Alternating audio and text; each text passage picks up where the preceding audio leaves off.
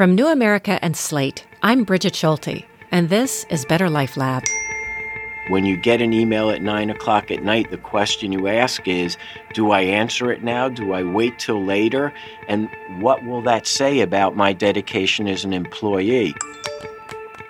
David Waldman knows that unhealthy workplace dynamic pretty well.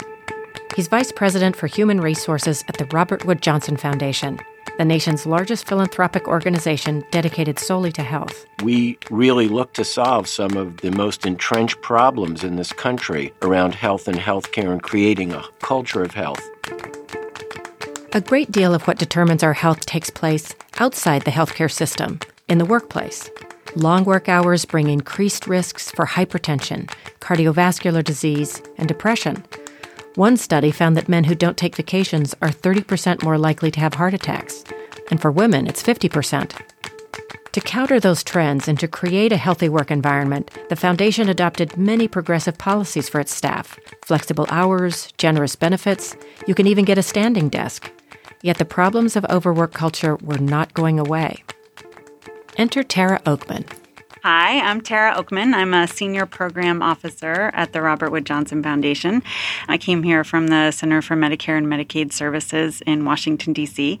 And I was there during an incredibly busy time where we were implementing the Affordable Care Act. Wow. And there was a lot going on. A lot. And we were all in. It was just constant work and pressure from all sides. And so it was really hard to turn it off. I had twins while I was there. And part of why I left is because I needed to really be thinking not just about my work life, but also about my family life. And when I came here, one thing that I was told were there are no emergencies in philanthropy. You don't have the White House breathing down your back. You don't have a Congress asking, what are you doing? Mm-hmm. And it was just amazing to me to see that here people were working really in the same kinds of ways. So the Foundation decided to study and redesign its own workplace culture. They'd draw on the latest research in behavioral science. If they could improve their own work-life balance and health, they'd make their own lives better, and they'd show other employers how to create a healthier, more productive workplace. On this episode of our podcast, which, full disclosure, is supported by a grant from the Robert Wood Johnson Foundation, I'm talking with David Waldman and Tara Oakman about the importance of improving not just workplace policies, but workplace culture itself. David sets the scene, describing efforts the Foundation has made over his 19 years there. Our building was actually refurbished with the idea of creating a healthier environment, one that caused people to walk around a lot, with hallways that were big enough for folks to hang out and talk about their issues and keep movement as part of what they regularly do. We have an incredibly well-equipped fitness center and provide classes in the morning and at noon and in the evening for our staff to stretch and move and get some of the anxiety and the stress of the day out. That said, our folks work at 100 miles an hour. They care so deeply about what we're doing for this country. And the fact of the matter is, with all we have done, there still is this driving force that moves our staff to work many more hours under the type of pressure that would make you think we were working in the emergency ward of a hospital. And we're not. You know, what I'd like to do as part of our conversation is share some of the stories from some people we've been talking with about trying to live a full life when work can be so overwhelming. I'd like to start with a woman named Keenet Howitt. She started her career working flat out at a law firm and for most of her 30s worked very long hours as an attorney for the EPA. There's almost a kind of weird sadistic or masochistic pride, I think, that some people take in being like, oh, well, I work way more than 40 hours. You know, that's the bare minimum, you know? And what is that? You know, why do we have that kind of culture? So Tara and David, what are your thoughts? You know, why do we have that kind of culture where, you know, the 40-hour work week is just for wimps anymore? The way I see it, we worked for many years in an industrial age country. Folks went in for a 35, 37 and a half, 40-hour work week. They went in when the whistle blew. They finished when the whistle blew. And then as we started to transition to a more information technology type of environment, suddenly the boundaries of work were lifted. All of the artificial barriers came off. And I think as they started to come off, so started the race to see who was more productive. For some people, I would agree it's just a race, and it's just a matter of showing that I can put in more time than you.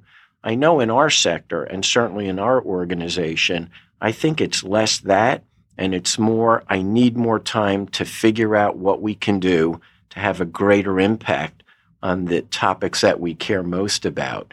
And because that can be a never-ending sort of assignment, people devote themselves to that differently. The kind of knowledge work that we're talking about here and that lends itself more to this more than 40-hour-a-week culture, it's just harder to know when you've met the expectations of doing a good job. If the finish line keeps moving, when you mow your lawn, you can step back when it's done and see what you've accomplished. But I think for the type of work that we do, there's not that clear-cut end. So how much of that is the individual being driven by that, and how much of that is organizational, or is it a combination of both? I think it's a combination of both. I think organizations set the tone, and we can all do more, which is really a large reason why we've engaged in this project, to try to figure out organizationally what can be done differently. And behavioral economics is a hopeful answer to that question. But I think the other piece of it is the drive in our staff members to try to find the answer. So one thing we've learned is that people kind of exaggerate in their heads how much other people are doing. And so if one person is doing more, working later, and sends emails at 9:00 at night, then other people that are getting them, thinking, well, everyone's working, and so I should be working. And then it's like, okay, well, then I need to be checking my email, and therefore I'm sending email, and it's sort of a vicious cycle. And so as we are thinking about solutions, one thing we're thinking about is, okay, well, we don't want to necessarily stop that person from working if that's what they really need to do, but how do we kind of cut that cycle? So maybe their email gets sent, at 9 a.m. the next morning instead, just kind of putting structures in place to protect everybody else. Right. Yes, right. And I think that's an important point. How do we make sure, exactly to Tara's point, that we respect the desire of someone to work, but don't let that drive the organizational culture? And what's the right way for an organization to intervene in that situation? And that is difficult and delicate. Right. Yeah, you don't want to, you want to nudge, not shove, right? Exactly. So let me play you a bit more from the conversation I had with Keenan Howitt. After working as a senior attorney at the EPA, she landed her dream job. She became director of a leading environmental nonprofit. She loved the work, but she worked so hard she began to feel real impacts on her health. Eventually, she found herself facing a really difficult decision. Let's listen. I was working at that public interest organization, much in the same way I did when I was at the firm and at EPA. I was pouring myself into it, and I think more so, actually, because this was my dream come true. This was my job I wanted my whole life, and it was so fantastic. I really cannot say enough good things about that experience. But the clock is ticking, and I also really wanted to have a child, and I finally made the tough decision to leave that job. And very shortly after that, I was able to have a child. I'd had problems with losing pregnancies. I don't know that any medical person would say, oh, there's definitely a connection, but I can tell you that from my body, I think it was critical that I take the stress level down a notch in order to have a child. My body knew I just needed to have more space and be better to myself physically in order to carry a pregnancy to completion. So, Tara, what do you think? What does that say about the way we're all working and what we value? I think kudos to her for deciding that. It must have been an incredibly difficult decision. it's sad. I mean, it seems like you should be able to have your dream job, but be supported in that, in trying to minimize this stress. I don't have the silver lining for that. Unfortunately, I think it is more common than we all necessarily admit. And that's why talking about these issues, coming up with solutions for all of us is really important. You know, David, one thing that strikes me in all of the different conversations that we're having, there seems to be this almost religious belief that the only way that you can do your dream job, the only way to do really excellent work is almost to sacrifice everything else. You know, in your years of watching people work, I mean, is that really true? Is that really the only way to do excellent work? Absolutely not. Some of the most successful people that I've worked with have found a way to manage the balance. And it is usually not in the earlier part of their career, because that tends to be the time when you're doing everything you can to impress the people around you for the potential of future opportunities. Mm-hmm. But as people gain more wisdom in the workplace and in their career, I think they get to the point where they're able to ask themselves, what do I really want in my life? And in the case that you just conveyed to us, the person made that decision and had to go to a greater extreme than I wish were the case.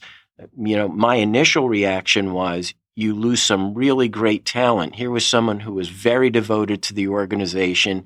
It was her dream job. So one can only guess how important she was to the organization and what that loss to the organization meant. And to me, that's just a shame. So organizations have to find a better way to help people balance. And I would add, I've been doing HR for over 30 years, and I think of workshops I did 30 years ago for staff focused on the exact same topic. So it really hasn't changed, despite the fact that many organizations do try to find ways to create that balance, but there just haven't been enough good examples of where this is actually working. Well, one of the places that the Robert Wood Johnson Foundation is looking for help with workplace culture is the field of behavioral economics. Unlike older, traditional economic models that try to predict what a so-called rational actor would do, behavioral science recognizes that human decision-making is much more complicated. For instance, when we're mentally overtaxed, it turns out we actually get stupid by up to 13 IQ points, according to one study I read. So next, I want to share a bit of a conversation I had with one of the leaders in the field, Dr. Jeff Pfeffer. He's a professor of organizational behavior at Stanford in the Graduate Business School. He's done a lot of research on work culture and its impact on our health, and he's found some pretty startling things. We need something to kind of as a baseline measure. And so we brainstormed for a while and we figured out one possible baseline measure would be secondhand smoke, which is a known carcinogen and heavily regulated. And it turns out almost all of the workplace practices we looked at, economic insecurity, absence of health insurance, long work hours, shift work, absence of social support at work, absence of job control, had health effects as large as secondhand smoke. We estimated about 120,000 excess deaths in the United States annually from exposure to harmful workplace conditions. And so, yes, the workplace is hazardous to our health. So how is it that we've known about this, and how is it that we haven't done much about it then? I think we haven't done much about it in large measure because the costs have not always been well quantified, but also, unlike the case of perhaps polar bears or penguins or other forms of endangered species, the assumption is that human beings can take care of themselves. There is a very market-based ethos in the world which says, employers offer work, people go accept the terms of and conditions of that work, and if they don't like it or if they feel sick, they should go find themselves another job. The absence of job control, the long work hours, the economic insecurity that comes from layoffs are not only harmful to individuals, but they are not very beneficial to the economic well-being of the companies for whom these people are working. So that we really have put ourselves in a lose-lose situation. My bottom line is that we ought to be as concerned about human beings as we are about polar bears, that we ought to be concerned about human sustainability. So, David and Tara, it's pretty astounding. His meta-analysis, they found there were 120,000 excess deaths just from the way we work. I'm not surprised to hear those statistics. I think another challenge is that many employers don't necessarily take the long view in thinking about their employees, in investing in people, in their development, in supporting them, and wanting to think about their holistic health. And hopefully, as we try to build a culture of health in this country, we really are encouraging this idea of taking the long view, thinking about innovative ways to kind of change these attitudes, because it's really the only way we're going to get there. You know, David, you said that you've been in HR, and 30 years ago you were running these kinds of programs on work-life integration, work-life fit. One of the things that I've noticed over the years as I've reported about it is that it was sort of seen as a soft, kind of nice-to-have thing. People didn't really take it all that seriously. But I guess what I'm wondering is, with statistics like these, it certainly seems that looking at work culture really deserves to be front and center. Oh, you couldn't be more correct with that. Some organizations think about their workforce as disposable. And when you think about the fact that the majority of a person's waking hours are spent on the job working, you can understand where stress in the workplace would take a major toll on their ability to function and on their life. Mm-hmm. This is not something you need a whole lot of research to be able to understand. And That's true. Yeah, it is. And, just good common sense tells you that high-performing individuals, whatever their motivation, need some help from the organization to make sure that that high performance is balanced with the type of relaxation that will enhance their creativity. Yeah, Tara, you were talking about where things are better or where people are being innovative. We had a wonderful conversation with a woman named Michelle Hickox, who made it up the partner track, made it to the top in her dream job, and she also managed to take summers off for 10 years. I've had a great career in the position that I'm in right now. I love being the CFO of this bank, and I feel like I would look back and say I've been very successful. So I don't think that the fact that I did it differently has held me back in any way. If you ask my girls, who are both in college now, my oldest daughter just turned 22, and this summer, she was talking to me about how that was important to her, that she liked that I was around, when she needed me to be around, either during the summer or school events or whatever it was. She never felt like that I missed out on anything.